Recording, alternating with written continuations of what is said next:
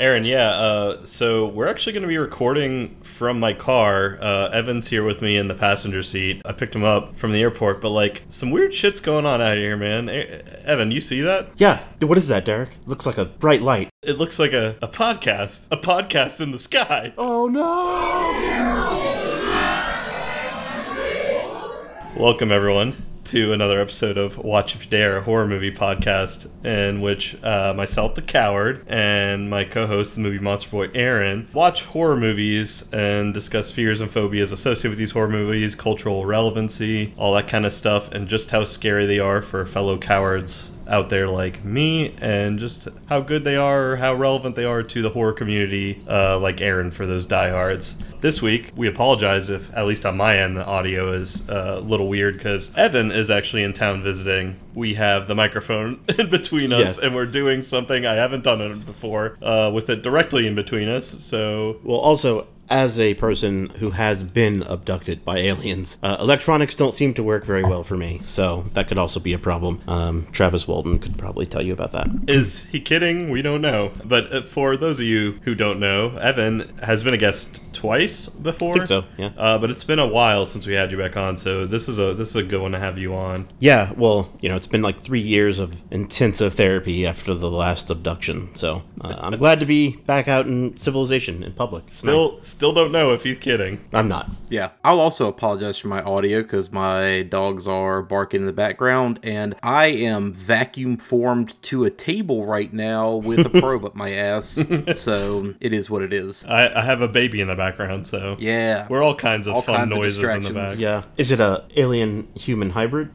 Do you know? No, I don't know. Not sure yet. Samantha doesn't tell me her secrets. All right. Well, good to have a third person on once again. We always love having guests. And as always, we're going to go through some recommendations. So let's start with you, Evan. What have you gotten into lately that is horror related, whether it be movies, comics, books, etc.? Yeah, thanks for having me again. Always fun to be on the show. So the two things I've got to recommend are actually both video games. The first one, everyone's going to be like, yeah, duh, but I have to recommend the new Resident Evil Village. Yeah. I won't talk about any spoilers or anything, but for someone who kind of came into the series way late in the game, but has started to really get an appreciation for the franchise, I had a blast playing it. If you are on the fence, because I've seen a lot of negative reviews, which I don't really agree with. Yeah, I don't understand that because a lot of the stuff I've seen has been very cool and positive. Yeah, I think the best explanation I was telling Derek earlier, it's like Resident Evil 7 and 4 had a baby. And Sure, that's pretty much the play style you're looking at, which I think is fantastic. It's got a decent amount of like actual scary moments and eerie scenery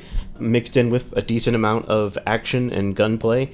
Never really leaves you, in my opinion, wanting more of either one. I think they balanced it really well. The campaign was pretty much on par as far as length with other major Resident Evil titles, but I had a lot of fun doing it, and am now actually going through and playing it over and over so I can get all of the achievements. So I've probably played the campaign actually like 7 or 8 times now. You told me you got to the point where you unlocked the Infinite Magnum, which is usually Yes. like one of the last unlocks in any Resident Evil So game. there's actually a couple of magnums in the game. One that you can't unlock during your first playthrough. That one is like obviously much more powerful. But on my third playthrough, I unlocked that magnum and infinite ammo. So I've been kind of enjoying just running through and destroying enemies. It's pretty satisfying, especially when you get to parts when you're actually playing it. You're like, oh my god, this is impossible, and I hate you. And then you're like, well, looks like I'm going to shoot you in the face, and you're going to die no matter what you are. So that's been really good. Definitely recommend it. And there's, not to spoil too much, but there is, from what I've seen from gameplay and what you've told me, Evan, there is a scene involving like a dollhouse, and we'll leave it at that. Yeah. That is pretty creepy. Yeah, that section cranked up the horror elements a lot compared to other Resident Evils.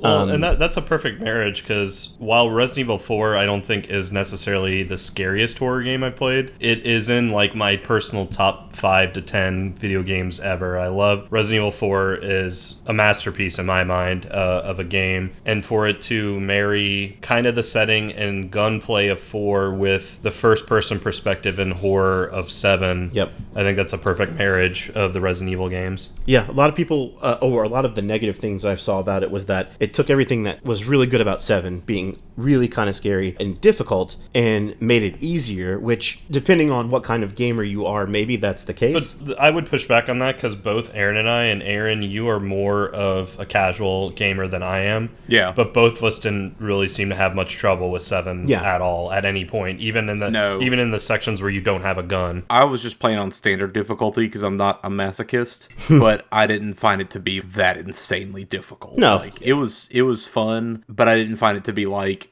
aggravatingly challenging, I guess. Yep. And I'm excited to play the new one. I have it. It's literally sitting like on, my TV console right now. John, if you're listening, thanks for getting us the hookup with the PS5. So we have one now, and I just haven't had the time to like tear apart the entire TV console, rewire everything, dust it, clean all of it to get the PS5 set up. But yeah, I've got Resident Evil 8 ready to go, and I'm looking forward to setting it up. So the other video game I'm going to recommend, I actually just started playing myself, but watched quite a bit of it on playthroughs on YouTube and such, is The Sinking City. And this was something that I didn't really know about. It wasn't on my radar. I kind of just happened into it, but it is very cool. It's very atmospheric, really, and that kind of scariness. I mean, there are kind of some scary actual moments. It does not hide the fact at all that it is very heavily H.P. Lovecraft. Yes. Like, it is H.P. Lovecraft, the game. It's basically just an RPG of Lovecraft. Correct. Yeah. You're playing through all of the Cthulhu stories, basically. It's cool. And it's interesting. And the other aspect that I really appreciate about it is that you're playing as a private eye, but the game doesn't spoon feed you anything, and it actually makes you feel like a detective. So when you're going through these cases, which is like how the missions are broken up, you actually have to find the clues and then find the places and objectives to go. In other words, it's not going to tell you like, oh, I'm an NPC and you should go to this building. Here it is, highlighted on your map. So, like, from the little bit I've seen of you play it and, like, gameplay video I've seen, it's like this weird, speaking of, like, marrying different games and stuff together like we did with Resident Evil, it seems like it's a mix of, like, an RPG, like almost an open world RPG, because you can explore, I think, the entire city, and it's a pretty big map. But it also feels like the investigative parts of LA Noire, with like supernatural abilities instead, but then also to like some elements of like Resident Evil 4 over the shoulder gunplay and stuff like that. Yeah, it's really been enjoyable, and the version I bought was actually on the Switch. I have tried to become a Nintendo fanboy. It's not working. All the games I have are not Nintendo games, but I've been wanting to get the Sinking City for a while, and Nintendo actually put it on sale for $12. That version comes with the full game and 6 new cases for you to work through. So that was a hell of a deal. If anyone's out there kind of interested and you have a Switch, I don't know how long the sale's for, but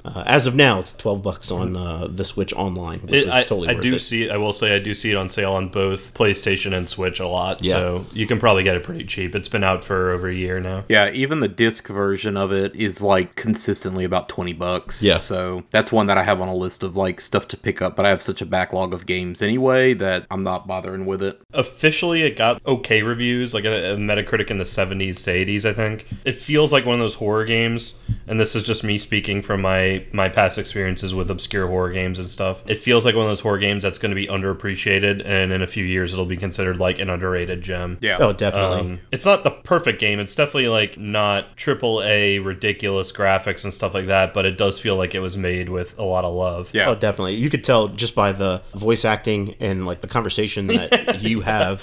It is actually really well done, and they took a lot of time. I would assume took a lot of time to actually put into that, and it pays off. So RE8 and Sinking City, if you want to get into kind of the spooky vibes for video games. Yeah, and that's a good comparison with those two, because RE8 is like what you would want out of a AAA horror game, and then Sinking City is more of the next step down from AAA. I don't know if it was a full indie studio that made it, but I'm not sure. It was like a double A, if you want to Right, yeah. call it that. The one critique, now that I'm thinking about it, that I do have for RE8, just because I'm me, is the descriptions and the way that the guns actually work is way wrong for what they would actually be Oh, in buddy, real life. that's been RE That's RE video for a games, while. too. Yeah. Well, that's video games. Oh, too. absolutely. But my favorite gun in Resident Evil 4 was the mine thrower, where it literally Yeah. just shot mines at people, and the mines would attach to enemies, and then you could shoot the mine and blow them up. I was halfway expecting that to kind of come back because one of the first things you get is a crafting recipe for mines, and I was like, "Oh, mine thrower," but it doesn't. I don't think the mine thrower took off with the fan base. I just appreciate how dumb that gun was.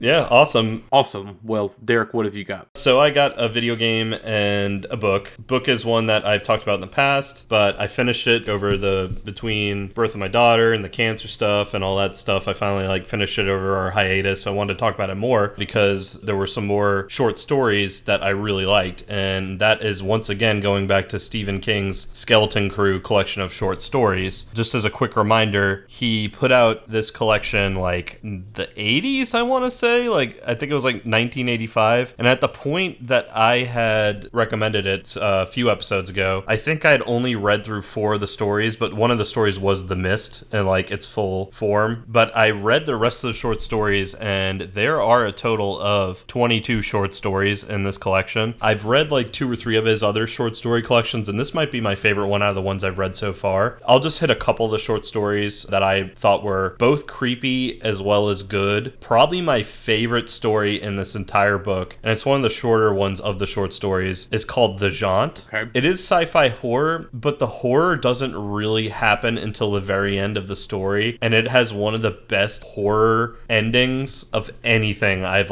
not just books, just anything horror related that I've read. And the imagery and the way King writes of what happens is dripping in dread. The basic premise of The Jaunt is it's somewhere down the future in this alternate timeline of humanity, a guy just discovered kind of in his backyard, he was hired by the government to do something with a study, and he just so happened to stumble upon long distance teleportation by kind of making wormholes. But there is a catch to traveling through the wormholes, and I don't want to say more than that because it kind of reveals what happens in the story. In order to people to safely pass through these wormholes as travel at this point in the future, they're using it as just basic travel from Earth to Mars. But for people to pass through the Jaunt safely, they have to do something, and I'm not going to say what in case you want to go and read this short story, but it's phenomenal. I loved it. Another good story was The Raft, which I believe The Raft was actually adapted in one of the Creepshow. I think it was Creepshow Part 2. Creepshow 2. Yeah, and The Raft is just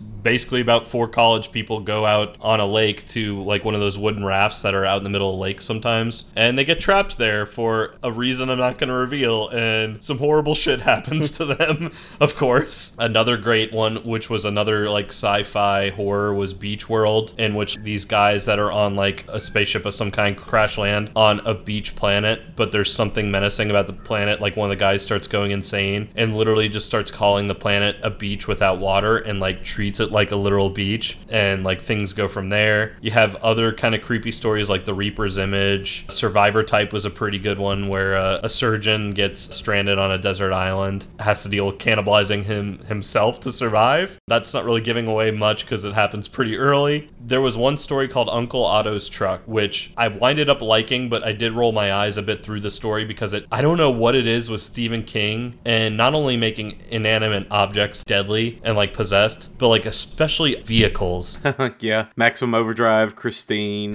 Yeah. Maximum Overdrive. He had a short story, I want to say, in The Bazaar of Bad Dreams that had to deal with a killer car. And then in Uncle Otto's Truck, it's about a truck that's possessed, is slowly making its way towards this guy's house, or he thinks it is, and people don't know if he's going insane or not, or if the truck is actually malevolent. It's Stephen King. You can probably guess where it goes. There's a couple other ones, but there were 2 more stories that I wanted to touch on because I find them fascinating, and I wonder if they influenced another thing that I've recommended a few times on our show. So 2 more stories are called Morning Deliveries, aka Milkman number 1, and then the next story is Big Wheels, A Tale of the Laundry Game, aka Milkman number 2. Okay. It's a 2-part story. Basically, it kind of follows around the backdrop of this milkman who is evil and murderous and is leaving poison milk out for people on their porches and leaving poisonous spiders in the milk jars, stuff like this. But the way King wrote the character, it's very similar to like the feeling I got from anytime I've read The Ice Cream Man, the comic that I've brought up several times, to the point where I wonder if he got influence from these short stories. If we were ever to get him onto the podcast, that would be one of the things I would ask. It had a very heavy vibe of The Ice Cream Man to me. But yeah, so if you are a Stephen King fan and you want a good collection of his short stories, from non-horror related stories to some crazy horror related stories that he wrote back before he hit really big, this is a good collection. The Skeleton Crew. This will be the last time I bring it up now that I've read it, but I had to kind of touch on some of those other short stories that I hadn't talked about previously. My last recommendation, also video game, also a new video game, also one that, like Evan was saying with RE8, is kind of like duh, is Returnal, which, Aaron, I know you made fun of me when I first talked about it a while ago, being like,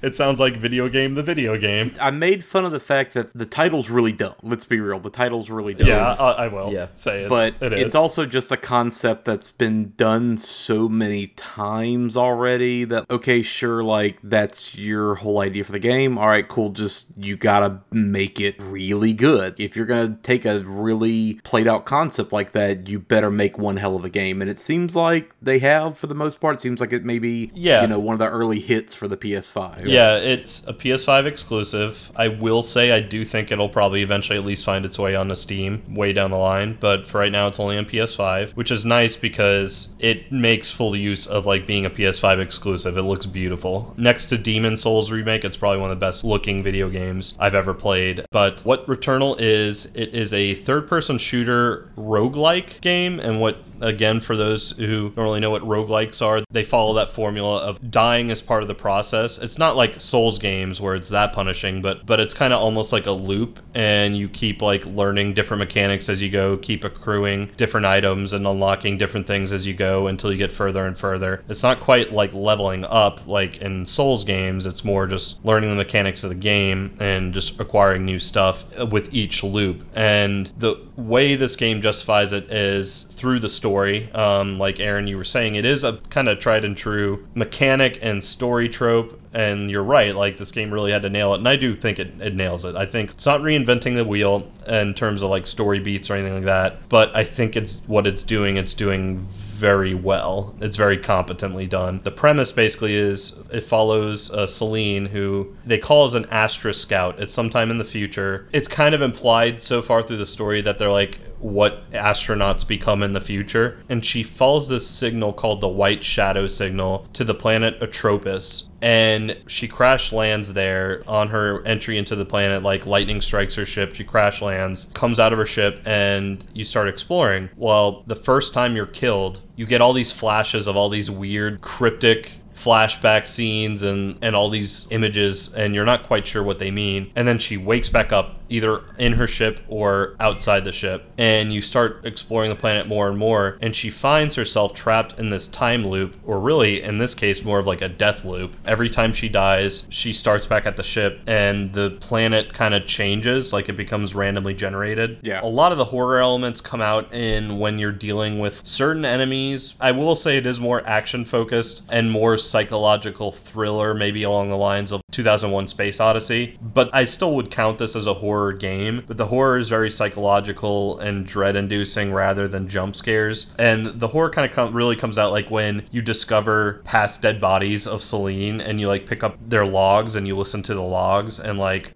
some of the Celines have gone crazy, some of the Celines have given up, some of the Celines like give you more information about what's going on. But the true horror comes out of the game, and actually the boss fights are like kind of cosmic Cthulhu, like space Cthulhu, and that's where really like the horror design of enemies really shines in the boss fights. And I've only seen 3 bosses so far. I think there's a total of 5 or 6 in the game. And then each time you beat a boss, there's a certain part in every randomly generated loop where your old house appeared on the planet. You don't know if it's hallucination or the planet fucking with you, because the planet in a weird way has like adapted to Celine, her past, and who she is as a person. Sure. And each time you beat a boss, you can go into that house and find out more information. And when you go inside the house, it switches to first-person perspective, and then it becomes a lot like PT and RE7. That's where the horror really shines, because like you hallucinate shit, you're hearing noises of like shit that's not there, find weird symbols, you hear weird reports and phone calls and stuff like that.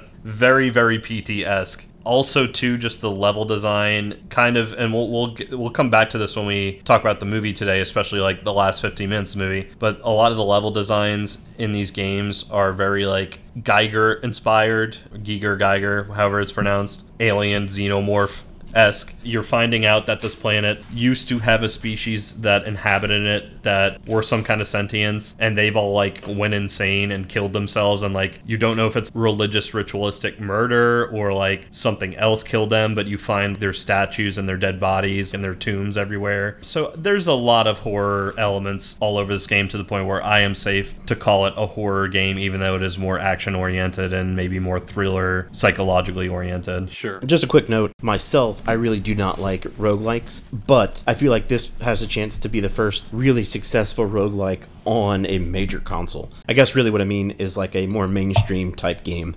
Yeah, this and Hades. As Hades is also a roguelike, I think.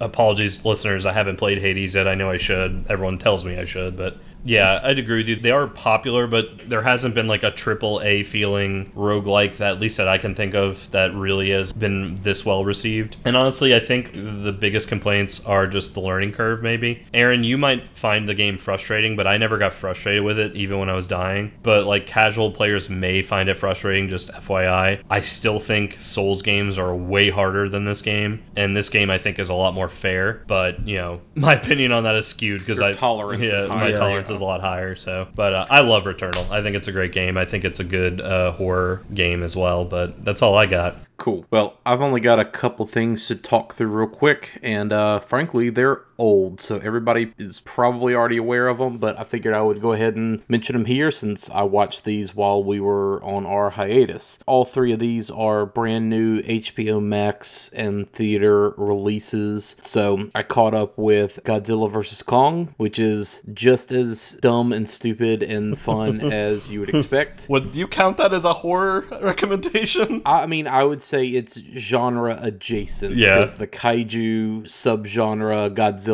big monsters, that's all horror adjacent. It's horror sci-fi. It was much dumber than I was expecting in some ways. Like, they totally go to the Hollow Earth TM. Oh, yeah. And discover, you know, there's a whole world of monsters there. There was, at one point, a race of Kongs who ruled. Kong literally discovers, like, a giant cathedral palace. What? He has a throne, and they make an axe out of a Godzilla scale. I don't care spoiling this shit, because, like, it's dumb, it's goofy, it's Monkey Punch Lizard. The movie definitely leans heavier on we like Godzilla less than Kong. Godzilla is definitely like, you know, being controlled by some outside force, ... Why would he be doing all this bad stuff, right? And the movie definitely leans on Kong as our friend. But of course, just like any versus movie, they put aside their initial beef once a bigger threat appears, and anybody who's at all familiar with Godzilla stuff can probably guess who that is. It's Mothra, isn't it? Yeah.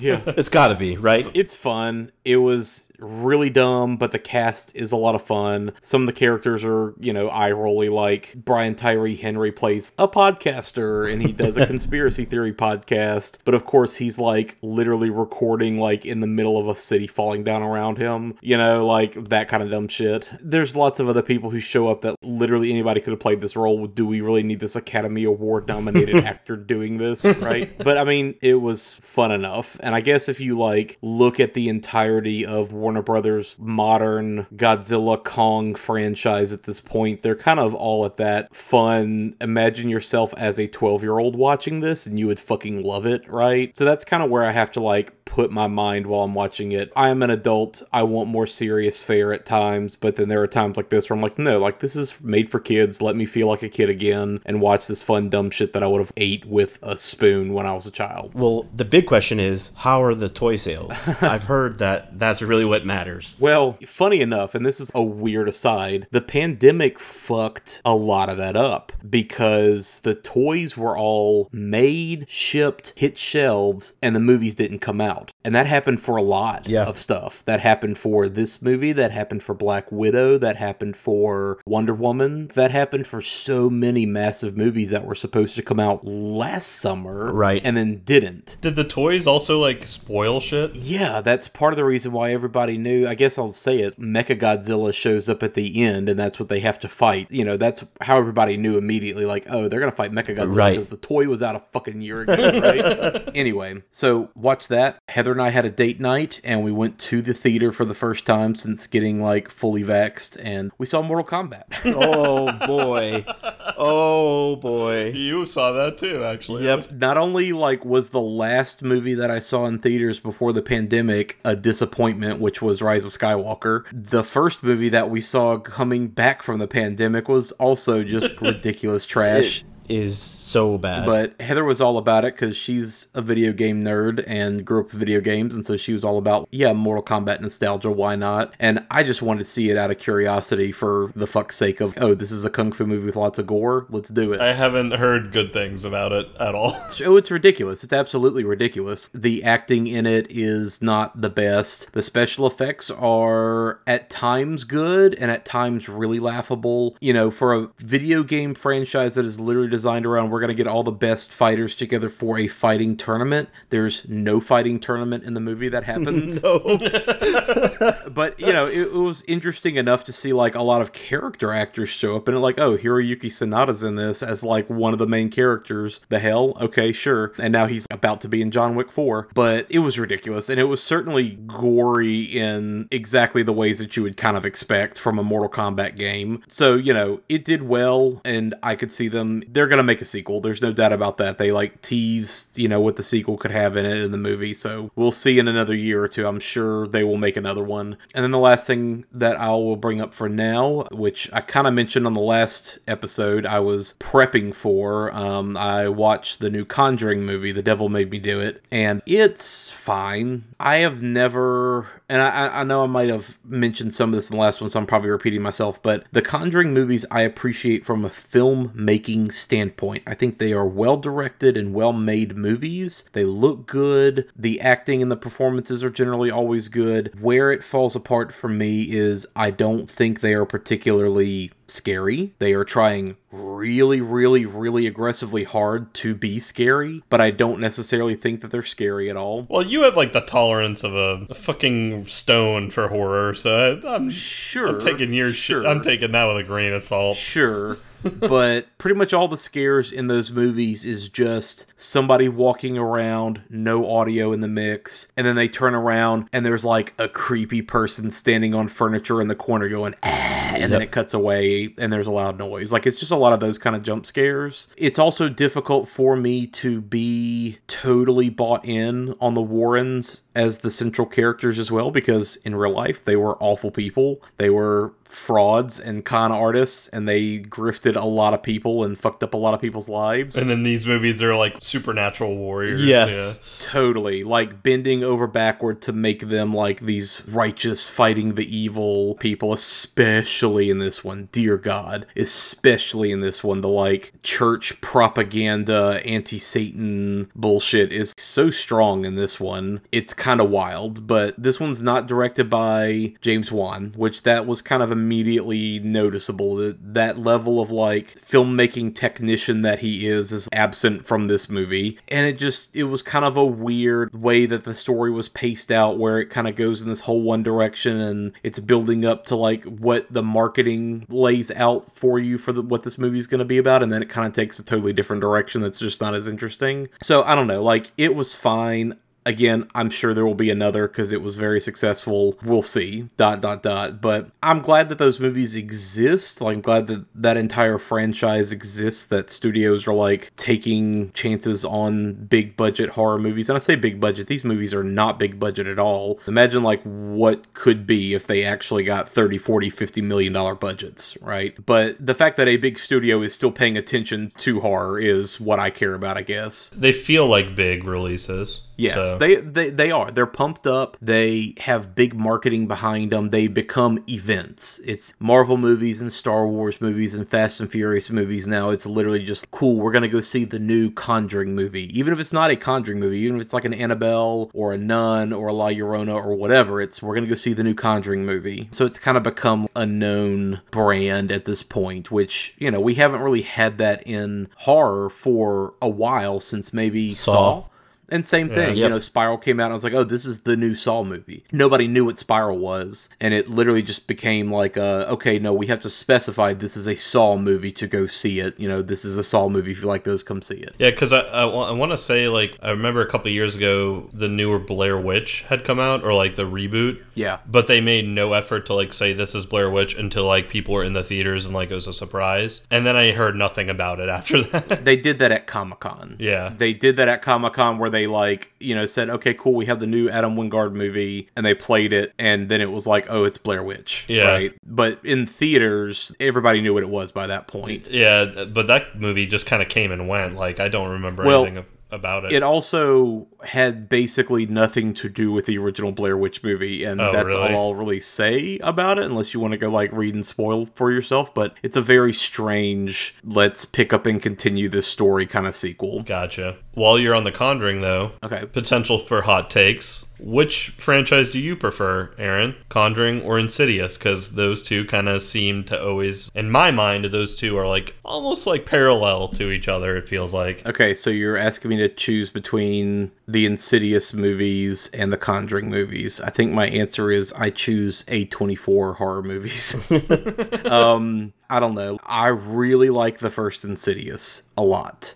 I think the second Insidious maybe goes way too far into, hey, let's answer all the weirdness from the first movie and explain everything to death, to pieces, until, like, you know every single detail that's happening. The third and the fourth movie are not good. And then with The Conjuring, like, I appreciate the first two Conjuring movies from a, like, technical level, but I've literally not watched either of them since I saw them the first time. The last two Annabelle movies are also fun. I don't know that I would necessarily jump to watch them again anytime soon. I think overall my answer would be I would pick Insidious 1 over all of them, but I think there are more one-off movies that I enjoy more than, like, any of those, honestly. So, I don't know. They're not necessarily franchises that I'm, like, dead set on, like, oh god, I gotta see every single one, because none of them have really lived up to, like, the first. And at least with The Conjuring, everything in that movie was already highly, highly derivative of 30 other movies that have come before it over the last 40 years that you've seen that have maybe done a lot of the different elements of it better. So it's a good hodgepodge for like 15-year-olds now who have never seen any of those movies. Right? It's like a good entryway into like, cool, if you like The Conjuring, here's 40 years worth of other haunted house kind of movies that you should check out. But I would rather go Insidious because the concept in the world is just so weird. Even though those are also fairly derivative movies, I think the concept is a little more interesting to me than just, well, there's demons and sometimes they like haunt a house. Okay. But I mean, you know, both are James Wan, so that's the other thing too. It's weird because we're talking about all these franchises and James Wan literally directed Saw 1, the Conjuring movies, and Insidious 1 and 2. So like, he's had his hand on all those. Isn't Patrick Wilson in the first Insidious and he's in the first two, yeah. The first two and the Conjuring movies. So yeah. Yeah. Yep. So there's a lot of overlap there, which weirdly enough, there's a lot of overlap I noticed with all the people who are in this movie that we're about to talk about. But yeah, that said, the last thing I would mention is I have actually listened to 2 audiobooks that I am not going to talk about right now, because one of them I think we have decided we are going to maybe cover as our next episode, and the other one I have reasons for waiting on that will become more apparent. But I have 2 audiobooks that I would definitely recommend, and I'll talk about them at a later date. Okay, so yeah, that's all I've really got for right now. So let's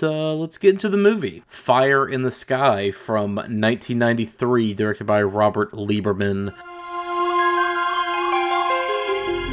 How does it think? What makes it move? Why does it breathe? Questions anyone would ask about a man if they'd never seen one before.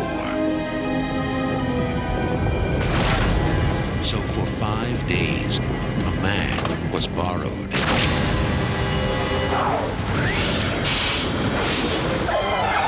The story that Travis Walton and 5 other witnesses told was so unbelievable, so unimaginable, that it has become the most famous case of UFO abduction ever reported. Cool. So, Evan, we know last time we spoke with you and had you on, we wanted to maybe look at doing some kind of alien UFO related horror movie. Which there's not much of it around either. No. Exactly. There's not a whole lot. Surprisingly. There's a lot of alien movies that are about aliens coming to kill people, but not a lot of movies about the horror of UFO abduction experience stuff. Which, again, is so surprising because it seems like ripe for horror. It is, but I think a lot of that is contributed to, like, the most recent blockbuster, quote-unquote, alien horror movies, like the one with, what's her name? Resident Evil. Mila Jovovich? I believe that was called The Fourth Kind. Yes. It's just not good, in my opinion. It capitalizes way too much on, kind of like we were talking about with The Conjuring, like, its scares is reliant on nothing happening, and then all of a sudden, quick cut, loud noise, and it's just not, the content is not there. So they don't make a lot of money. At least that's my take on that. But if we were going to do, or y'all were going to do, the UFO horror, this would have been my second choice, which is not bad. My first choice would have been Communion. Funny you say that, because we were going back and forth of which one we wanted to do. Yeah, we totally talked about both. And, granted, it's been a few years since I've seen Communion, but I remember it being a lot of just Christopher Walken walking around in the dark. It is a lot of that, but I think, and this is, again, just me, and probably because of the experiences that I think I have had, or I guess I should say I have had, whether they were actually alien-related or me just being insane, I don't know. But because of that, I thought that Communion was a more scary movie. Fire in the Sky, to me, is a lot easier to go along with, and until the end, really, is not very scary. It's very good, and explores, I think, a topic that is not explored enough. But I think Communion is a little bit more consistently scary, although, again, I think that is the best comparison for Fire in the Sky, would be to put it up against that, and I think it's hilarious that throughout Communion, I think it's more scary, but the ending is kind of hilarious. Yeah.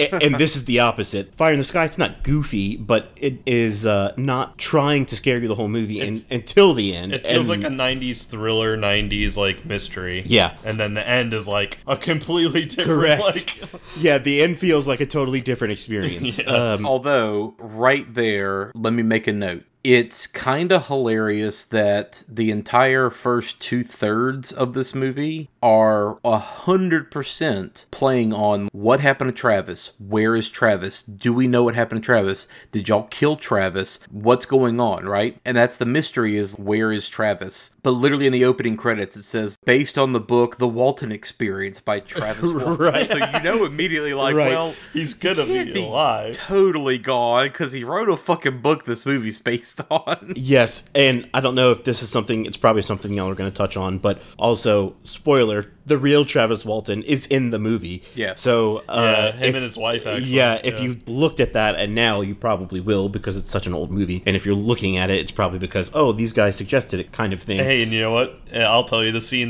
they cameo in. They're in the church, like, during that town meeting, when the town's, like, trying to decide what to do with the guys, and where's Travis, is he dead, whatever. So, like, kind of on that point, one of the things that I've heard about this, specifically from some people, or have read, and I've heard it from some people, like, who have argued whether or not Fire in the Sky is a horror movie. I think us three would agree that it's all a horror movie. But something that people say is nothing happens until the end, and the end is great. The abduction scenes are fantastic, but there's not enough of that. Honestly, though, and I mentioned this just earlier, the first hour of the movie does feel like a solid thriller / mystery. Yeah. And whether or not that's spooky, there is a lot of setup in those mystery aspects that do make it still feel like a horror movie. Yeah, the horror comes from trying to put you in the thought process of, what if this happened to you, and how you are justifying it in your mind. Yeah. And even, like, what if it happened to your friend, Right. and you abandoned your friend, Right. and then you, like... That is you what don't they're have an exploring. answer. If you eliminate everything else, which is kind of the process they go through, and you have to accept that maybe it's not aliens, but it's something we don't know, how are you going to deal with that in your psyche? Which I think is really pretty scary when you think about it on a deeper level. Like, how the hell would I respond to that? And it's the backdrop of a small town out in the country. In this case, where is it located again? Like, which town is this? It's supposed to be in Snowflake, Arizona, That's but they right, yeah. shot the movie in Oregon. Yeah, I was about to say, it does not have a Arizona look in No, the movie. it's very hilly and like full of forests. And, Although, from what I know about the real story, it was in Arizona and they were actually logging, which I find funny. because That part of Arizona is exactly like what the movie looks Really? like, I'll tell you. Yeah. Okay, I didn't know that. We'll get more into that in a minute because I watched another documentary that I'll talk about in a moment. But no, I mean, our friend Garrett lives out there. He'll tell you, like, Arizona has a lot of trees. Arizona has a lot of foresty parts because you got to also remember, elevation-wise, it's hella high up in the mountains. And there are patches of actual forest and snow and that kind of stuff. It's not just all desert. But one of my favorite parts of this movie is that first 20 minutes where, like, they all come to the diner shell-shocked. Yeah. And, like, that whole diner felt very noir-y even a little bit. It's a good setup, like country noir. Yeah. And, like, that did feel like it had enough horror elements to be like, what the hell is going on? And then, like, at least right up to the abduction, they show, like, the fire in the sky. They show the beam of light hit Travis. And, like, while it's not necessarily, like, scary on screen, there is a lot of on-screen horror there, at least, like, or elements of horror. It's still unsettling, yeah. It's very and I unsettling. think, to Evan's point, Evan was talking about the internal factor of you dealing with your own reckoning of, did I actually see this? Am I crazy? What is going on with me? Did I actually experience this, or is it something more, right? Externally, another horror angle is just dealing with that in your actual day-to-day life now, and the reality that you have opened that Pandora's box for yourself, and literally all your friends and neighbors and your boss and your coworkers and anybody that you see day to day is always in the back of their heads going to be like, you saw an alien one time. Yeah. You saw a spaceship. You claimed that all this shit happened. Can I really take any of your judgment seriously? Yeah, you're tainted. Yeah, can I trust that you are on the level? Yeah. And just, we see Mike's wife dealing with crank callers constantly and the harassment from the journalists and just all the, like, looky-loo townspeople and all the out-of-town UFO nut people. Just the day-to-day, like, nightmare that your fucking life turns into from, like, a social standpoint. Again, it's not like overt horror with a giant, Right.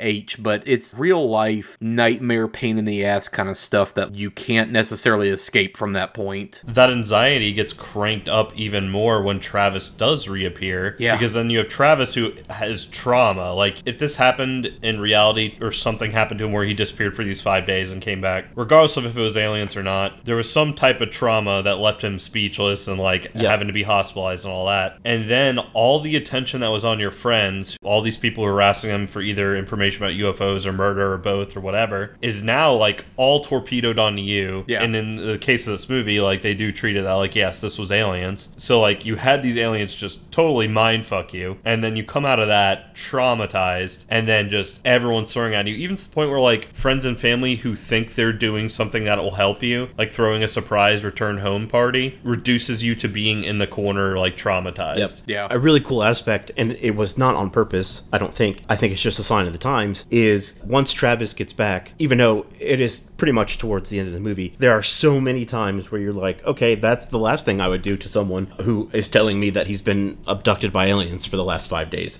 And they pretty much keep making his life worse. Yeah. Even to the point where, like, the alien people... So the thing I could not believe they did this. Like, they find Travis, and who are the first people they called? Not the sheriffs to, like, so vouch for them, like, hey, we didn't murder our friend. Not the EMTs, even though he's, like, obviously, like, Yeah, he's traumatized. shaking and naked. They call the fucking... And, I mean, they call him something else in the movie, but they're basically MUFON investigators. Yes. Yeah. These chuckle fucks arrive, and they're like, give us a urine sample, Travis, tell us. And, like, they're being demanding, and the dude is in shock. Like, he is shell-shocked. Yeah. Cold, wet, naked. Yes, and they have him trapped in like a bathroom, and there's like gas 7 people, station and they're like, bathroom. "Tell us what you Yeah. saw, Travis." And Like- he's just like, "Oh my god!" But that's not just the MUFON people's fault. Like, that's his sister and all his friends' Oh, fault. yeah, like, absolutely. what the And, fuck like, are y'all doing? As much as I take Mike's side in most of the movie, he was trying to do the right thing, and he thought, "Man, this dude told me he's an expert, so he should be able to help." But Mike's in there even after, like, clearly this isn't going right, and he's like, "Shut up, let them do their job," and they're just continue jamming a microphone down Travis's throat. Yeah. That's another part, honestly, for me, that was like, man, that would probably happen even today, and it's just such not the way to handle it that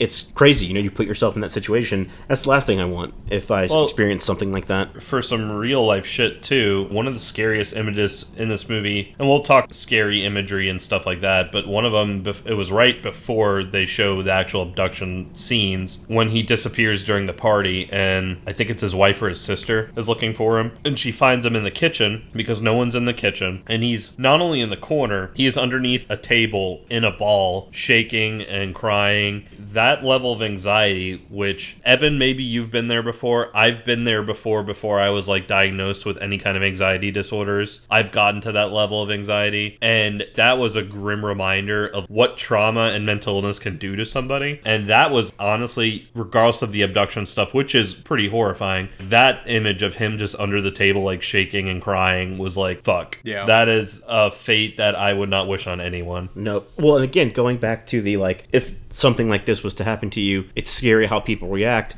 Once that happens, all of his close family members and friends come in, and his brother in the movie is like one of his biggest advocates, like, man, if you don't tell me where Travis is, I'm gonna fuck you up and all this stuff. And when he comes back, he's like, oh man, I got my bro back. Well, he sees Travis in the state, and like he just silently shakes his head like he's disappointed. You see one of his biggest allies supposedly just being like super shitty and disappointing. Yeah. And it's just like, man, again, what if that happened? What if the people that were closest to me weren't supportive, but also looked down on me for what I went through? So you want to hear something real shitty? The documentary that I watched, I guess I'll just go ahead and bring it up now and I'll talk about it a little bit more later. This was literally something that auto-played after I watched the movie on Amazon, and it's a documentary called Travis, The True Story of Travis Walton, and it's all interviews with the actual people, and it's like showing the actual site and all that kind of thing. One of the guys, I think it was Steve, specifically was talking about how his younger brother, who is well off, he's like a college professor, genius, smartass dude that teaches in New York. Since all of that happened, his younger brother's always been like, so wait, if aliens are real, if this actually happened, why would aliens go to you, a like blue-collar redneck and your blue-collar redneck yuck friends, and not come to someone like me, who is smart and educated and knows more of what's going on? And he was just talking about how, like, I never understood how my brother could be that much of a dick to me. Right.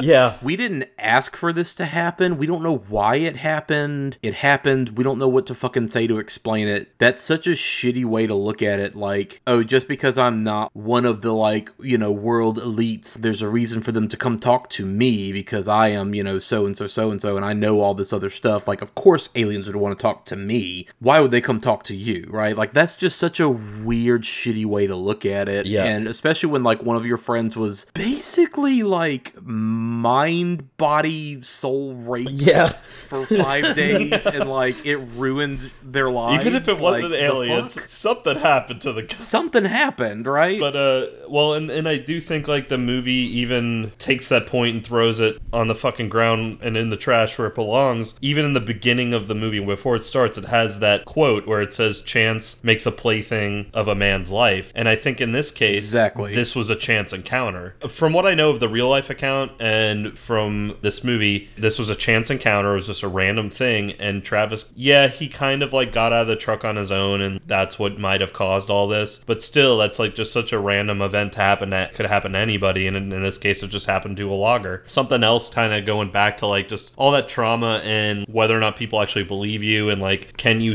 be safe saying this to people that you think you love and can trust without like judgment and all that. I can't remember if it was last podcast or a different podcast I was listening to, but they made a good point when they were talking about alien abductions that something is happening, whether it's aliens or not. This is happening to a lot of people because there's so many accounts. It could all even just be like a mental thing, like maybe a mental illness of some kind, or a symptom that we don't recognize or know about. But some kind of traumatic thing is happening to people, and instead of trying to at least figure out like how to help them, a lot of times it was met with judgment and like laughing. And unfortunately, you do have like a lot of con artists in the UFO world that either take advantage or lie or whatever. And whether or not Travis is one of those people, I don't know, but there are like some interesting things surrounding this case. In reality, just the fact that a lot of the people in this group really didn't want to do anything with the story. They wanted to be just let let the fuck alone after this happened and not make money off it. That's kind of the thing about all these in general. Like, I am very much a skeptic. I don't necessarily know that I believe in, like, extraterrestrial, alien, blah, blah, blah. But something is happening in a lot of these instances. Travis disappeared for a few days. They have an explanation of it, but regardless of is this mental health, is this drugs, he was also like physically fucked up in really weird, kind of unexplainable ways. And that is the case for a lot of these situations where like you didn't just come out with a weird story, you came out with actual physical trauma that you can't necessarily explain, that in many cases was actually done by tools or instruments and not just, oops, I like had a bad trip and ran through the woods and got knocked in the eye by like a branch. Like to the point where they're finding like little metal objects in people in weird locations, like behind the ear and all that kind of stuff. Man, I am like vibrating right now with how much alien knowledge I have, and I can't share it all.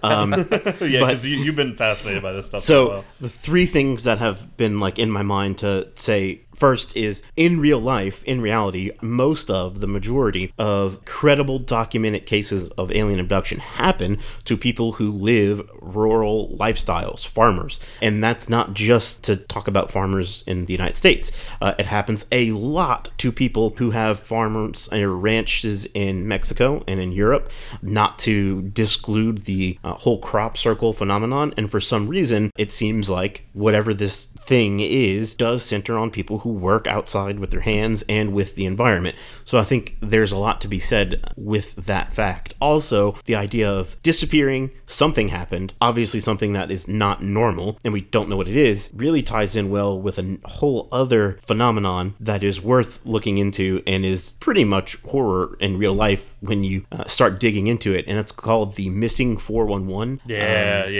phenomenon, and it is... in national parks, right? Yeah, and it's all over. The first discovery of this was in national parks. The guy that does most of the research, or kind of has led the charge, his name is David Pallades. He is a ex-cop, and he was a missing persons cop. Well, when he retired, one of his friends who was a park ranger was like, dude, I really think there's something going on. Here is a list of people who have gone missing just since I have been working in this one national park. So he starts investigating and basically finds out that no federal national park keeps official records of who disappears, when they disappear, or any of the information. Well, and the really creepy thing about that, because this isn't actually, like, this is not like a supernatural conspiracy. Like, this is a thing that's actually happening. Sometimes they'll find no trace of the people. Sometimes they'll just find, like, their shoes in really weird, odd places. Even if they were trapped in the wild, there was absolutely no way they or an animal could drag them up this mountainside. They'll find, like, weird pieces of clothing, like, years later, like that kind of stuff. And it has been kind of tied with abduction in some ways. Just one of those things of, like, people just don't know what the fuck's going on. So yeah, something's happening. Yeah. And it seems like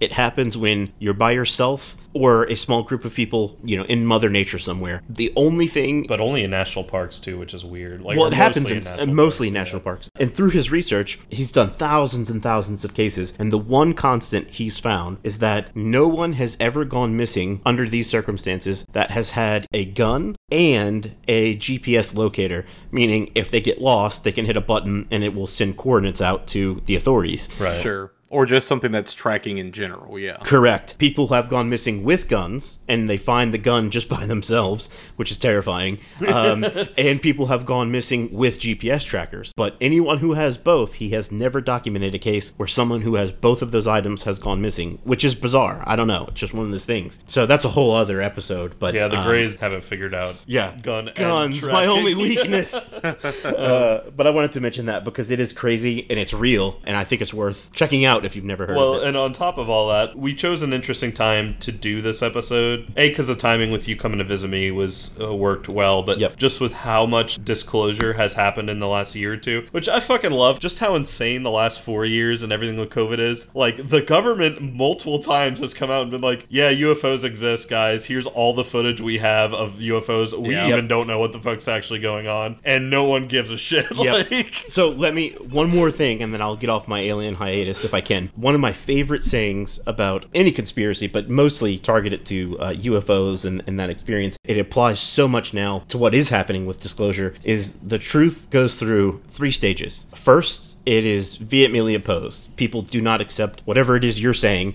as the truth. They think it's ridiculous. The second stage is they ridicule it. Oh, yeah, you think that, and it's hilarious that you think that.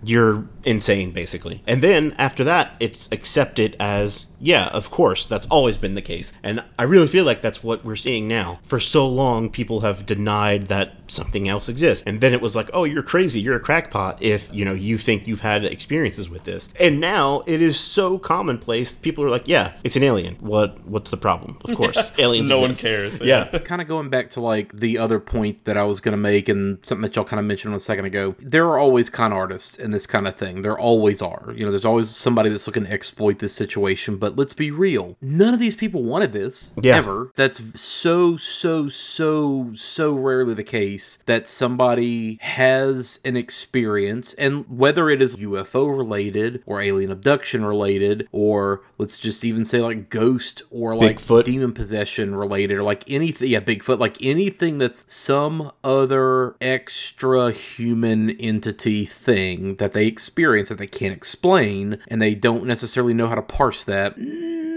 99% of the time, it's like just some regular person who is like, I didn't believe in any of this shit, but I don't know what to tell you now, and I wish I could fucking take it out of my head. Yep. Yeah, there's real trauma. Yeah, that was one thing I kind of rolled my eyes at a little bit on that documentary that I watched, was they're talking to Ben Hansen, who's from Paranormal Ghost Hunters or whatever on Sci-Fi Channel, and, he was like, well, I've had, 3 experiences of unidentified flying phenomena, and, would I call them aliens? I don't know, bro. That's one of those things like, well, you get paid to, like, find these things. You get paid to, like, have these experiences, so, sure, you say you have 3, but I doubt the veracity of that, because you are literally functionally being paid to do this. I would believe it more if my fucking 3rd grade teacher, who is, like, a totally normal person, was just all of a sudden one day like, oh yeah, no, her car got fucked up, she ran off the road, they found her 2 days later in the woods, weird body trauma, and she says she was abducted and can't explain it. I would trust that more than like somebody who is already a paranormal nut of some kind. His experiences are probably drones anyway. He doesn't. Yeah. Right? I would trust it more from somebody who has nothing to gain from it, and somebody who literally is like, my life is fucked up now, thanks a lot, fate, whatever we want to chalk it up to, and I wish I could undo all of it. You know what I mean? That's the striking thing about so much of this, is just everybody is like, I wish I could go back and like, all this was undone. Yeah. When I first told my class at the basically end of the year that I was abducted, it didn't go that way, which is weird. I thought they would all be understandable and respectful, but Oh, yeah, I'm sure. some of them never talked to me again, so... Yeah, I mean, I think with all that, we've kind of made it clear what the horrors of this movie are. Right. I will say it does seem like, to me at least, in my, really all 3 of us, our bubble of, listening to enough podcasts that deal with conspiracy theory and stuff like that for fun, regardless of if we believe in it or not. I hope with, all this disclosure that maybe abduction can at least, I don't know if it'll be ever looked at from a serious scientific standpoint, although I wish it would be, because I do think even if it's not aliens or actual abduction, it's still, something going on mentally, but at least I'm hoping it'll be less laughed at, because all of us have said, this seems to ruin people's lives. Yeah. Unfortunately, it won't. Even when the actual official disclosure comes out, we're screwed, because Eisenhower signed a treaty with the aliens in 1950 to allow them to do as much research on humans as they wanted, as long as they didn't conquer the United States. So. Yeah. That's how we got Wi-Fi. Wi-Fi, yeah. Yeah. You see this iPhone in my hand? Yeah. You could thank the Greys for that. I mean, how do we go from 1962, we can't even get a rocket in the air, to all of a sudden we're on the moon and we have iPhones? I honestly really hate that argument, because it's the same argument that people make all the time when they're like, do we really expect all these brown people in Africa to have built these pyramids thousands of years ago? Come on.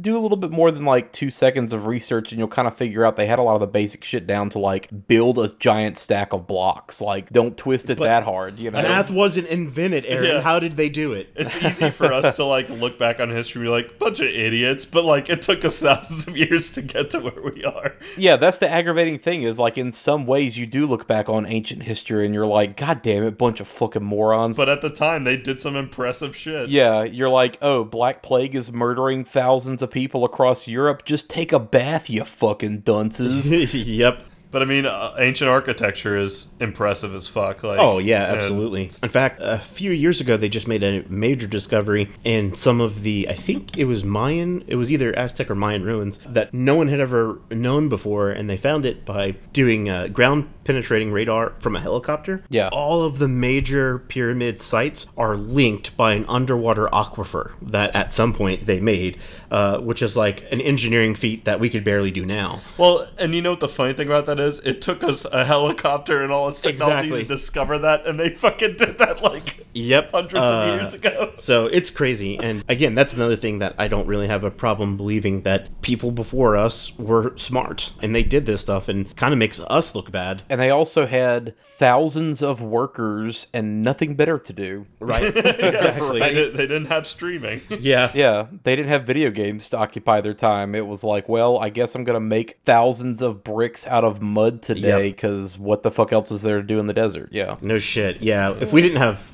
Xbox and PlayStation, we probably would have made some cool stuff already, but Yeah. we haven't. Yeah. Oh, well.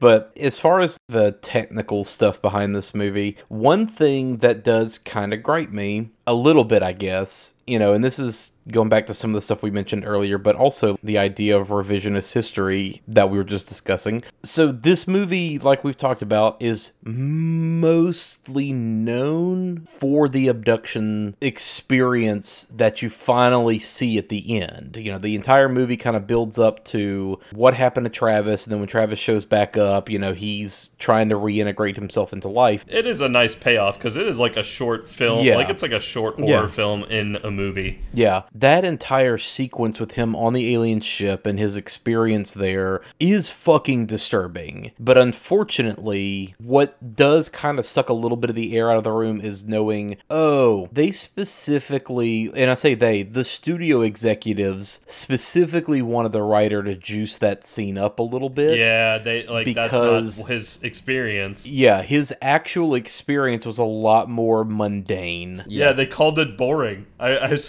a little Yeah. research on like the production. Studio executives like Walton told them like his experience, and they found his experience boring. Yeah. Yeah. If you read his experience, like, yeah, it's not like him floating around a ship and finding dead humans that they've farmed their essence or whatever. Yeah. But it is like interesting, like, you know, he is on this table, there are these like humanoid creatures coming at him, and Yeah, that's really Yeah. cool, Travis, but how many times were you probed? Yeah. yeah, like, so you could just tell like the board meeting of like the production of this movie, and those fucking executives are Yeah. like, this is boring, we can't Yeah. sell this. And it goes back to what I was saying a second ago, that the people who would actually be coming forward to talk about this genuinely believe what they experience enough to talk about, despite knowing that, like, my life is going to be fucked from here on out. And knowing that, oh, all the alien shit that you actually end up seeing in this movie is kind of juiced by the writer, Tracy Torme, who, when you look at his IMDb, it's basically exclusively alien and paranormal shit. It's UFO cover-up, live. Intruders, Sliders, The Outer Limits, and a bunch of TNG. So the fact that this is an alien experience imagined by a person who is already obsessed with the idea of aliens is going to have a little bit more of a slant. Right. May as well be fucking X-Files, okay? Yeah. On that note, it's crazy how many fucking people involved with this movie went on to be on various X-Files episodes. Yeah. I mean, shit, Robert Patrick was one of the leads of X-Files for like the last 2 or 3 seasons of the show. He played Doggett. So like everybody involved in this kind of went on to be in X-Files to some degree or another. But I think it's the difference in like looking at Travis Walton's actual experience may not be that Hollywood, but it's maybe more uncanny in some ways, because his actual experience was, oh yeah, I woke up on a table. I thought I was in the hospital because of the bright lights. There were aliens. They looked like aliens. They were doing something to me, freaked out, got off the table, picked up something nearby to use as a weapon, and they just kind of all backed away and left the room. And then they sent in like a human woman. Exactly. Yeah. And then they like sent in a human man with a helmet on, which, you know, may be like an extraterrestrial in human form to be more appealing to him and like not freak him out as hard. Walked him out into another room with 3 or 4 other human looking people. Yeah. They showed him a couple of other ships, and then they were just like, okay, cool, bye, and like dumped him, right? Those are actually just robots, the human-looking aliens. Sure. Yeah. They're made by the Greys. Yeah, they're made by Greys. Yeah. Yep. We know this all from our Coast to Coast and podcast. But yeah, ultimately, like, you know, he says he experienced maybe 2 hours worth of time, and then in reality it was like 5 days worth, whatever. So that is one of the creepiest part of like going back to the abduction experience real quick that we didn't touch on. The passage of time. Yep. So many have weird missing time, yeah. You think like an hour or two pass, and you wake up 3 days later, 2 miles down the road, naked. Yep. For no reason. Yeah. Like, and you can't explain it. So that's maybe one of the disingenuous things about the movie is the experience is played up more for horror, and that's kind of disappointing knowing that that's the main thing everybody really takes away from this movie and remembers is that scene, and it's completely fictionalized through the Hollywood lens, yeah. Yeah, and to the Hollywood's lens, which oftentimes they really fuck things up, but in this case, it really does pay off. Totally. I do think these scenes are, from a Hollywood standpoint, a movie-making standpoint, they are really impressive. It's disingenuous, but it works better, because if you had done just his original experience as is, you know, this is one of those times I would side with studio execs, and I would say it might have been kind of boring, you know? Yeah. I think you would really have to play up the uncanny nature of it. And, you know, we talk about David Lynch a lot. Yeah, just you and I are both fucking obsessed with David Lynch. It is what it is. But think about the uncanniness of so many of the, like, Black Lodge scenes in Twin Peaks. Right. Or certain scenes in, like, Mulholland Drive, where there is just a weird dread under the surface, because you're watching somebody that looks like a person act and behave and speak in a way that is familiar but off. Yeah, like backwards or whatever. Yeah. Yeah, or just like not in sync, or there's just a weird delivery, or their like physical motions don't match up with what they're doing. Like, I think you could certainly film everything in his experience to a T and really play up the uncanny factor to create a sense of dread and not just have it be boring. So on that note, what if they did, and they would never do this, and I don't think they're going to do it now, but what if they had Lieberman like direct the whole movie and then brought in a second director to shoot the actual abduction scene because it's so different, and you get like a David Lynch or another director like that who can really get that uncanny valley kind of Well, and I think to it's such a hard thing to capture It is, yeah. on film. Yeah. Because a lot of the horror from that, like, I've always been interested in the whole phenomenon, but I still get freaked out genuinely when I hear new stories about different things that happened that I have not heard about before in people's experiences, because you really have to put yourself in their shoes and imagine if this was happening to me right now, I would be losing my shit. But it's hard to get that feeling when you're watching someone else do it. Yeah. As opposed to kind of living that moment. So it is tricky, and I understand why, hey, we got to spice this up. Spice it up a little bit, yeah. But it is kind of shitty knowing this whole movie was pretty much an attempt to, like, make money, but get his story out there and make it mainstream. And the fact that they did that was kind of like, it becomes more of a money-making thing than it is trying to tell people what happened to him. Yeah. And I mean, but something worked, because like even I read an interesting factoid that Anne Rice, author of like Interview with the Vampire fame and all that, she found at the time that this was the scariest movie she had seen, which is interesting that this writer of vampires and demons and ghosts and stuff is like, aliens, fuck that. Yeah. Also, Yeah. I told Derek earlier, it was kind of hard for me throughout the majority of the movie and the thriller aspect to, like, get scared. One, a little bit because I know what happens and, like, the story. But two, because Mike, Travis's best friend, is the Liquid Terminator. Yeah. So I felt like nothing could actually hurt him the entire time. And I was like, why is he messing around? So- He could kill these bitch-ass aliens right now. Let's get into that. Like, Yeah, this is a rare example of Robert Patrick playing a non-villain character. Yeah, and it's great. I really enjoyed it. no, It was- he's very good. good. He does Yeah, a good yeah. job in this movie. So yeah, like let's talk about that. Like Lieberman's credits as well as like the actors in this movie. So Lieberman is mostly a TV guy. He's done a lot of TV, a lot of direct-to-video stuff. The one movie I like specifically made note of is D3: The Mighty Ducks. Oh, dude, that might be the best one, honestly.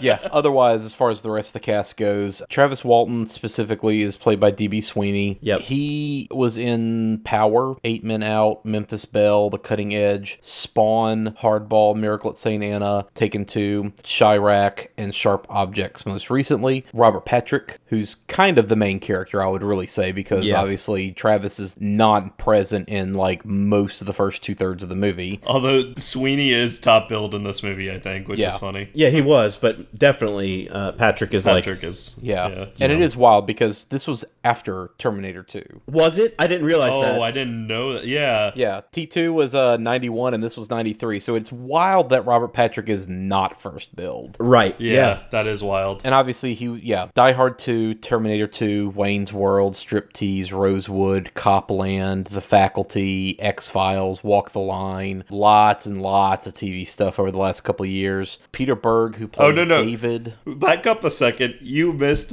the most important film he's been in, The Marine, with Oh, John God. Cena. He Hell was the yeah. bad guy in The Marine.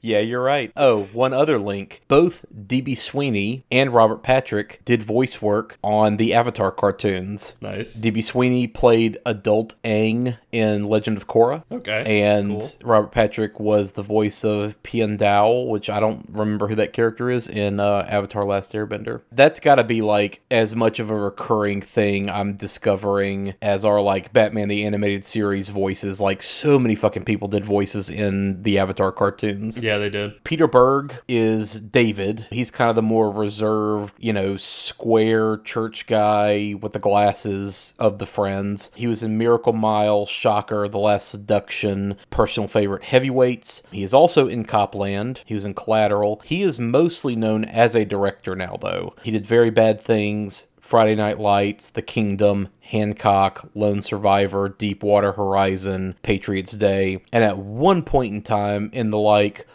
aughts, he was actually lined up to do a remake of Dune. Ugh. Interesting. Would have been interesting coming from him because he seems to be a very oorah blue collar. I don't know if it'd be good, but it would have been interesting. That story will never be a good movie. And then I know the new movies, everyone's like, "Oh my god, it's finally going to be a good Dune movie." It's not. It's not. Aaron, it's not going to be you're good. breaking Aaron's heart. It's right not now. going to be good.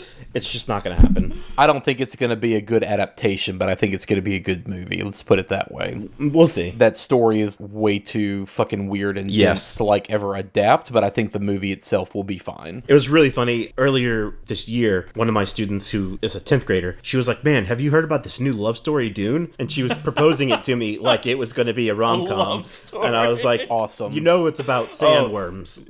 You need to just play. Yeah, it's a rom-com. Go see it. Yeah. Have So it that was fucking awesome. Melt her brain. Yeah, that's what I'm excited about, though. All these Timothy Chalamet and Zendaya fans are going to go to this fucking Yeah. movie because they're the hot teen stars. I say hot teen, and they're almost 30. Yeah, they're like our age almost. They are the hot young stars. So all these high schoolers are going to go see this movie, and it's going to be all about fucking The spice melange. Let the spice flip. Fear is the mind killer and the fucking coming jihad. Yeah, that's all I need is more kids spicing and not vaping. Yeah. Next guy in the crew is Greg, played by Henry Thomas, who most famously was in E.T. before this. So this is his second alien-related movie. He was also in Cloak and Dagger, The Quest, Psycho 4, Legends of the Fall. Again, several movies have had at least 2, if not 3, of these cast guys in it. And it's weird because all of these guys that are in this cast, Hollywood tried to make them into leading men and it didn't happen. Yep. Every single one of these guys, Yep. right? Yeah, Henry Thomas, Legends of the Fall, Gangs of New York, Dead Birds, Ouija, Origin of Evil, which is the second of the Ouija of movies. It is directed by Mike Flanagan, and it's actually really fucking good. I've heard it as far as like that franchise go, or those movies go, and it is. And again, sticking with Mike Flanagan, he also was in Gerald's Game, The Haunting of Hill House, and Haunting of Bly Manor, and in Dr. Sleep. The last guy, the like troublemaker dude, Dallas, on the crew, they showed the real life guy in that documentary. And you know how in this movie, Craig Sheffer is made up to just look kind of like, you know, white trashy with his long greasy hair and his little mustache and his cap teeth and everything. The real life guy looks like a fucking leprechaun. They specifically said he had red hair, and he just had curly, sticking out red hair and like a chin beard. You know, he totally looked different. But anyway, yeah, Craig Sheffer was in Voyage of the Rock Aliens, Some Kind of Wonderful, Nightbreed, which is a favorite of mine that we will definitely do on the show, A River Runs Through It, and Hellraiser Inferno, which that's the 5th time that movie's come up because of Scott Derrickson. We keep circling back around to that one in weird ways. So funny thing about Craig Sheffer, 2 more factoids I looked up about him with this movie. He shares a birth date with Travis Walton. They were both born on April 23rd. But the one that I thought was funny is that he was apparently almost fired from this movie because apparently he was a pain in the ass to work with. Asshole, yeah. That's all I've ever heard about him, is that he's a jerk. He would show up late, piss off like the cast and the crew. Lieberman himself thought he just his real life self was so much the same as Dallas in this movie. He's like, well, I got to keep him because he is that guy. Method. Throughout the movie, I found myself, he might just be really acting this part well, but I bet this guy's an asshole in real life. Apparently he was a pain in the ass to work with on set. And then the last person I would mention as far as the cast goes is James Garner, who plays Frank Waters, who's the like out-of-town detective skeptic guy that kind of comes in to poke holes in all this. And he's been in, he's been around forever, yeah. Dude, legendary career. Yeah, and he's actually really good in this. Yeah, he is. Yeah. Well, and another thing I thought was interesting with all this is that apparently Lieberman didn't want to cast Sweeney at all in this role. Really? And that was an executive decision. Yeah. I thought he did really well. Yeah. This was like a weird instance of the execs being like, no, this is who you're casting, deal with it, or the movie's over. So, and I don't know why. Again, it's maybe just one of those, the studio is just trying to make D.B. Sweeney work as a leading man. Yep. I don't know what the impetus there was, but yeah, that was definitely a studio mandate. And I mean, yeah, he's fine. He's totally fine in this role in the movie and everything else. So yeah, and despite that, Lieberman, I'll have to hand it to him because I was even reading about how even for the alien abduction scenes themselves, he kind of put all that together after having dreams of it over the shooting process. And those scenes, even though they're dramatized for Hollywood and spiced up, they are, again, we keep coming back to it, they are impressive. That's where the horror of this movie really sits. Other thing I'll say on that note right there, one, ILM did all those special effects, but the director of photography for this is Bill Pope. And he is most well known for doing all the Matrix movies and all the Sam Raimi Spider-Man movies. And he is doing the new Doctor Strange right now for Sam Raimi. But he definitely has a distinct kind of style that you tend to kind of pick up on if you've seen a lot of his stuff and you kind of think about it. Think about how much the actual abduction scene feels like the part in the Matrix where Neo wakes up and is in the fucking tank and goes through all the goop slide and all that kind of bullshit. It's exactly what I thought of. It's so similar. Yeah. And the way that things are shot, it feels very similar. There's a very cool moment where he floats out of his gross little pod that they were keeping him in, and he floats down into this room where there are a bunch of spacesuits hanging from the ceiling. And when I say spacesuits, imagine grays. The stereotypical grays. Yeah. And he kind of realizes oh, that stereotypical look of the grays is just their little weird silver metallic spacesuits, right? And while he's looking at one of them kind of floats down because one of them was I guess sleeping or something, and attacks him. But there is that cool moment where he's looking at it and you see the reflection in the eye lens of the helmet that he's looking at, the one that's coming down from the wall, and that's kind of creepy and uncanny. That's a creepy part, because it sneaks up on him from behind, Yeah, but that's such a Sam Raimi, Bill Pope kind of, shot right there. There were a lot of little moments like that I was like, yeah, this is totally the same dude shooting this stuff as, the Raimi Spider-Man movies and The Matrix and stuff like that. And And to that point, like, as far as horror newbies go, this I would absolutely recommend for horror newbies, because it's not bad. It's not bad at all. The abduction scenes there might be like 2 minor jump scares, like the alien kind of sneaking up on him was a little bit of a jump scare, and then like when he first breaks out of that pod thing they put him in, and he accidentally like crashes into another one, and he sees like a dead body in that one, which that whole scene felt like that was a Hollywood executive note, like, gotta add the dead body in there. That was a little bit of a jump scare, but otherwise it's just haunting imagery. Yeah. I love that the dead body was still alive. It wasn't actually a dead body. It was like a person who was halfway like soul turned sucked into goop. And they were like just kind of like sitting up while he was like hand in their body goop. But I do have to say that definitely felt like a dude's executive buzz cut was still on point.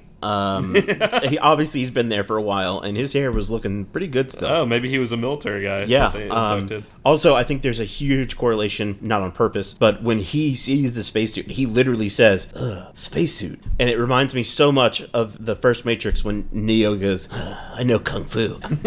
Spacesuit. Yeah, I remember that. But this is a good movie for horror fans that are maybe a little squeamish or like easily frightened. After the abduction scene, you were either going to be really turned on and into the idea of weird sex toys and vacuum forming, or you're going to be completely like never want to see that again. You're definitely going to change your opinion on Saran wrap. To that point, so I love the way they designed the spaceship, right? But it does feel like the trash compartment in the Death Star fucked H.R. Giger, and then like Lost and Found was also dumped in there. Yeah, I do like the scene where they're dragging him down that long hallway, and there's just years worth of dirt and dust and like shoes objects. And there's just like a shoe floating and the glasses and stuff like that. And it's just weird to think that like they haven't cleaned up the hallways like at all of this ship.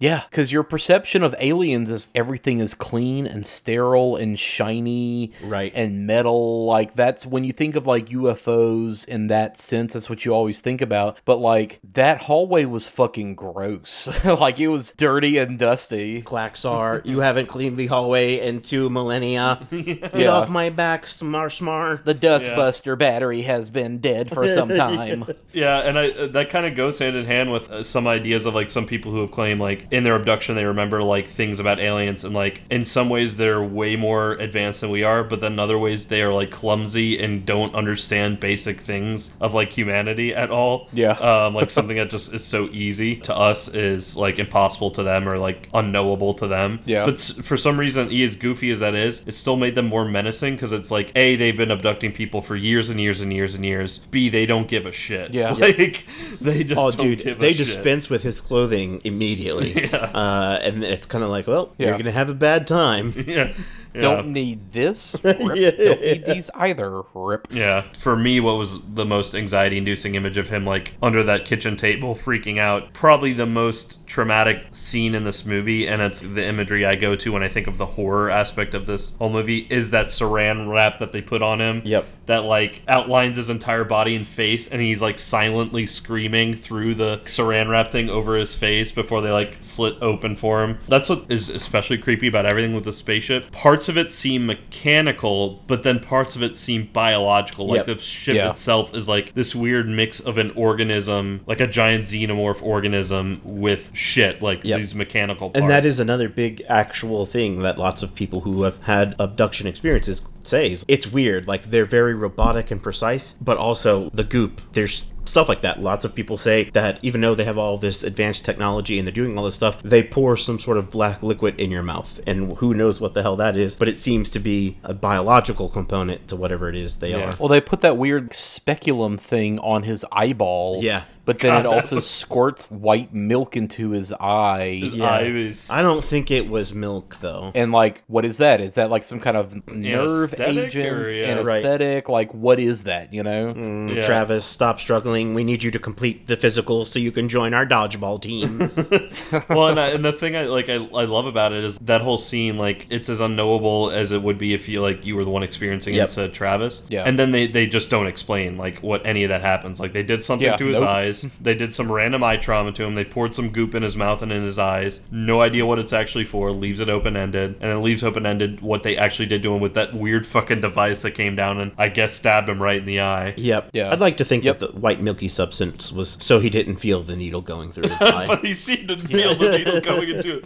There was still a lot of screaming going on. So, on this note, I mentioned earlier that the extra documentary that I kind of watched that was about this whole story, and the one thing I would say was kind of interesting as an extra little detail. One, the original crew that witnessed this whole thing was actually 7 dudes, but for the sake of not confusing audiences, the writer trimmed it down to 6, which cutting one person out of 7, I don't think helps if that's your goal. Maybe cut it down to like 4 people, right? Well, yeah, and I was about to say, because like there wasn't too much of a difference between like the guy who liked music and even Dallas, like the pain in the ass guy. Yeah. Oh shit, yeah. I didn't even like add that guy into my notes. Exactly. Like, that's how much he like is in the background of this. He could have been cut, or you could have combined him with Dallas. So if you're gonna do that for like Hollywood stuff's sake, cut it down to 5 or 4. Do it, yeah. Like actually do that. It could have just been 4 people for sure. Yeah, so it was more dudes than just that, which I think is even more interesting in terms of all 7 of these dudes say they saw the same thing, had the same exact reaction, took a polygraph, which, you know, we know polygraphs are not the most accurate in terms of what they're actually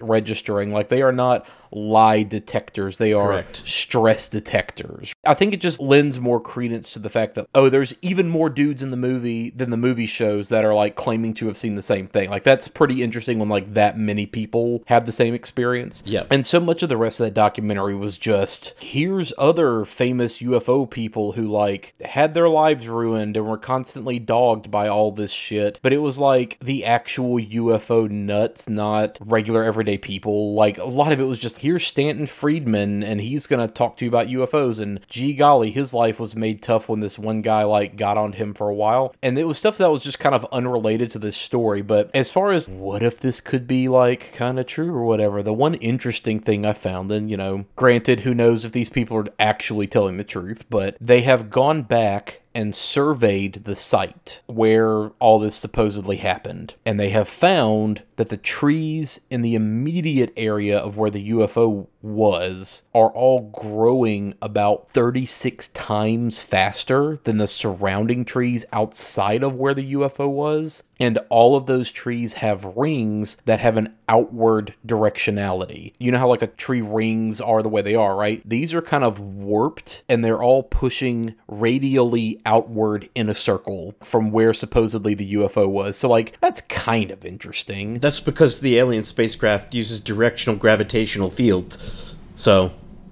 if you want to learn more about that, look up Bob Lazar, but it's true. Yeah. They think it might have something to do with radiation as well, because apparently there was some Polish study on trees around Chernobyl, and they kind of found the same exact thing, that like all the trees around Chernobyl are growing at like a 3 times rate compared to like the trees outside of the immediate area. That means it's still kind of a hell of a mystery then of that area, because like if it's radiation, then like what the hell is that level of radiation in that area and randomly in Arizona? Well, and that's another phenomenon that is seen with crop circles. A lot of the crop circles that are accepted within the community as real and not man-made show weird gravitational forces, weird magnetic fields, and some sort of radiation. And how does that happen? COVID vaccines. Yeah.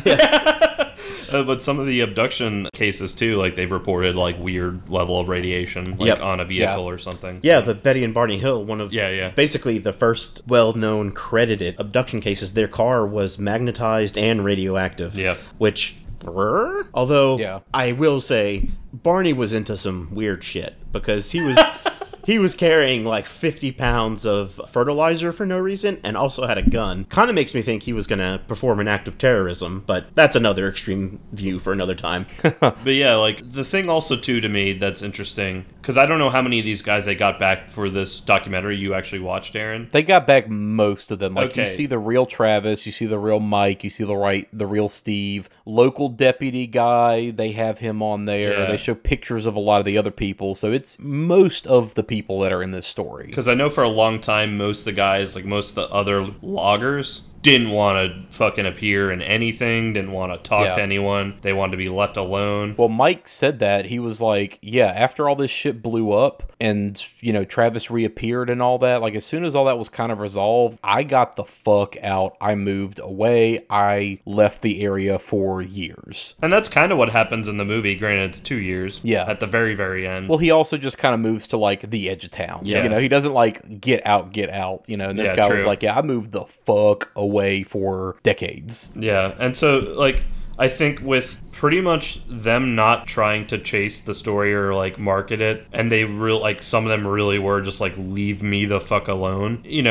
Whether or not, like, it was aliens or they made this up, I don't know, but, like, that makes it feel a little more sincere to me, I guess. Yeah. They saw something strange happen, and then Travis went off the deep end for a while. Yeah, totally. All right, cool. Well, any final thoughts on Fire in the Sky? They need more abduction horror movies. I agree. I think. Yeah. Definitely. Look, kids, the truth is out there, okay? I can't. I was thinking about saying the truth is out there. If I can't convince you, do your own research and come to your own conclusions. But something's happening, and I guess one final point about the movie: the lie detector test. Yeah, we all know how those work, but they all believed something happened. Yeah. So even if it's real or not, they believed it happened to them. And that's another common thing with any kind of UFO or paranormal experience, that lots of people take these lie detector or stress tests, and they believe legitimately that whatever happened to them. So there's something out there. Also, Bigfoot is actually an interdimensional being, which is why we can't find him. That's why we never find a dead Bigfoot. Yes, because he can travel in dimensions. They can also talk to you telepathically. But if you ever are chased by a Bigfoot, if you cross a threshold like a door and then invoke Jesus' name, they cannot go past it. So they're like vampires. Yes. This is all things that are true. So they were like vampires. Then. Okay, good to know. Yeah, you so just in case. Also, with black-eyed children, they can't enter the house. Yes, unless because you invite them in. If you invite them in, then they basically get to kill you. So don't do that either. Eat your soul or whatever. Yeah, shoot the black-eyed children, definitely. What about Slenderman? I think we left them off the list. We did. That's a whole bunch of bullshit. Let's be honest. Who believes in Slender Man? Yeah. All right. Sounds good. Well, on that note, we are Watch If You Dare, a horror movie podcast hosted by me, your movie monster boy Mansfield, and my cowardly co-host Derek. Once again, big thank you to our friend Evan for jumping on this episode. It was a lot of fun discussing Alien movies with you. As always, you can find us on all of the podcatchers at this point: Apple Podcasts, Spotify, Google, once again, Amazon, Podbean, etc. Our socials are at Watch If You Dare on Facebook and Twitter. Once again, big thanks to my little brother Jesse Mansfield, aka Partygator, for the music bumps at the beginning and the ends of every episode. You can find more of his stuff on Bandcamp under Partygator, Opossums, and several other associated acts. Definitely go there, check it out, throw him some dollars, and get some good music. All right, so I guess that's it for this episode. We got to get going. We got to get to work. And I know I sure would like to get the hell out of here before Sally comes back. Sally won't be back. I don't think she likes us.